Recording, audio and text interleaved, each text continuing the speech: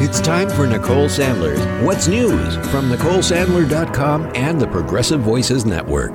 President Biden followed up his surprise visit to Ukraine on Monday with a Tuesday speech in Poland, where he said the United States and its allies have Ukraine's back. Biden spoke after he met with the Polish President Duda and warned that there were hard and bitter days ahead in Ukraine's war against the Russian forces.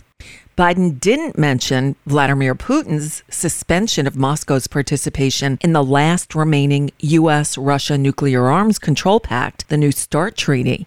But he did double down on the comments made by Vice President Kamala Harris over the weekend and accused Russia of committing crimes against humanity in Ukraine. Well, a strange media tour unfolded on Tuesday as Emily Kohrs, the foreperson of the Georgia grand jury that weighed evidence of the former guy's attempts to interfere in the 2020 election, went public with a blitz of interviews with various outlets.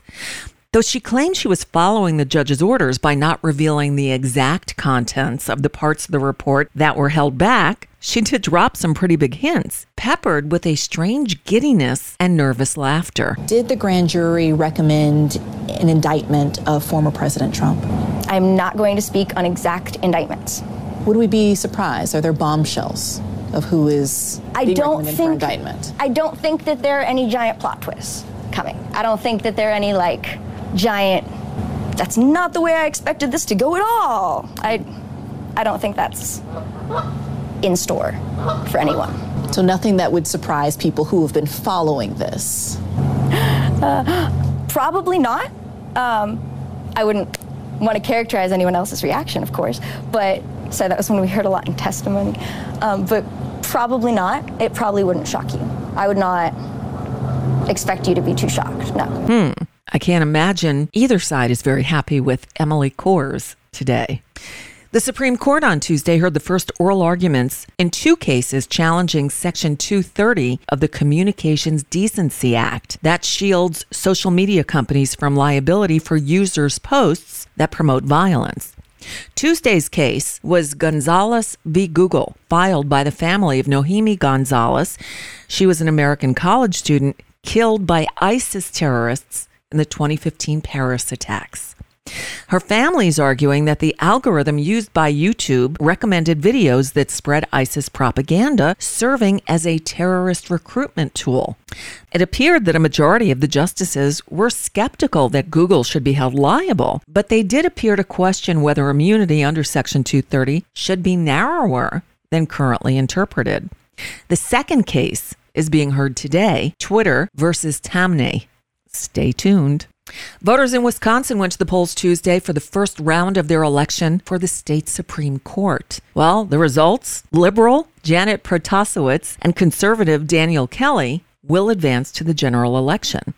Right now, the Supreme Court of Wisconsin has a narrow 4-3 conservative majority.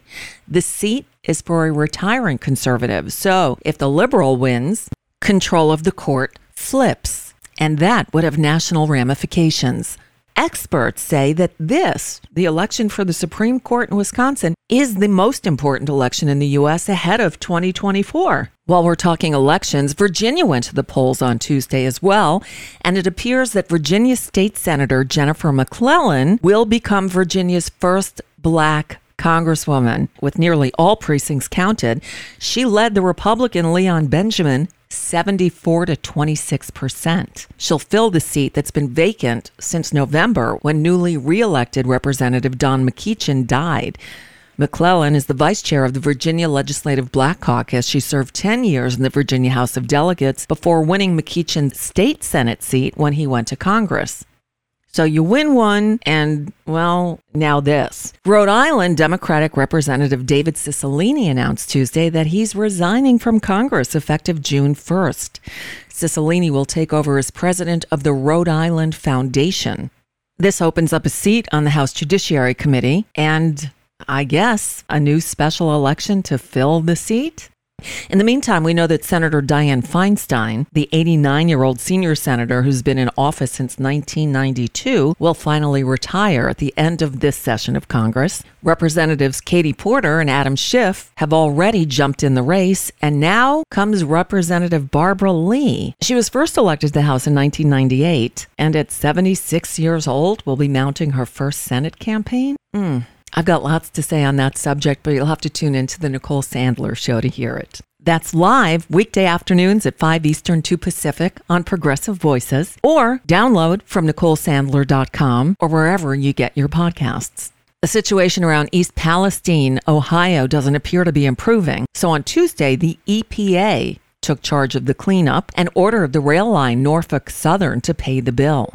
Transportation Secretary Pete Buttigieg on Tuesday called for railroad companies in Congress to increase train safety in response to the derailment and, quote, redouble our efforts to make this far less likely to happen again. All righty then. And finally, more than 65 million people in the U.S. are under winter weather alerts today as a massive coast-to-coast storm hits the country with heavy snow and high winds. The alerts extend as far west as California, all the way east through Maine. But the upper Midwest is expected to bear the brunt of the storm in terms of snowfall totals. Minneapolis looks to pick up at least 15 inches of snow. Ooh, the expected conditions have spurred states to take safety measures as travel conditions continue to deteriorate. More than 500 flights scheduled for today have been canceled, with Minneapolis and Denver each accounting for more than 100 of those canceled flights. Stay safe out there. And that's just a bit of what's news for now. I'm Nicole Sandler. If you appreciate these reports and the Nicole Sandler Show, I hope you'll consider making a contribution. My work is listener supported, and I can't do it without your help. Find out more at NicoleSandler.com, and please click on one of those donate buttons.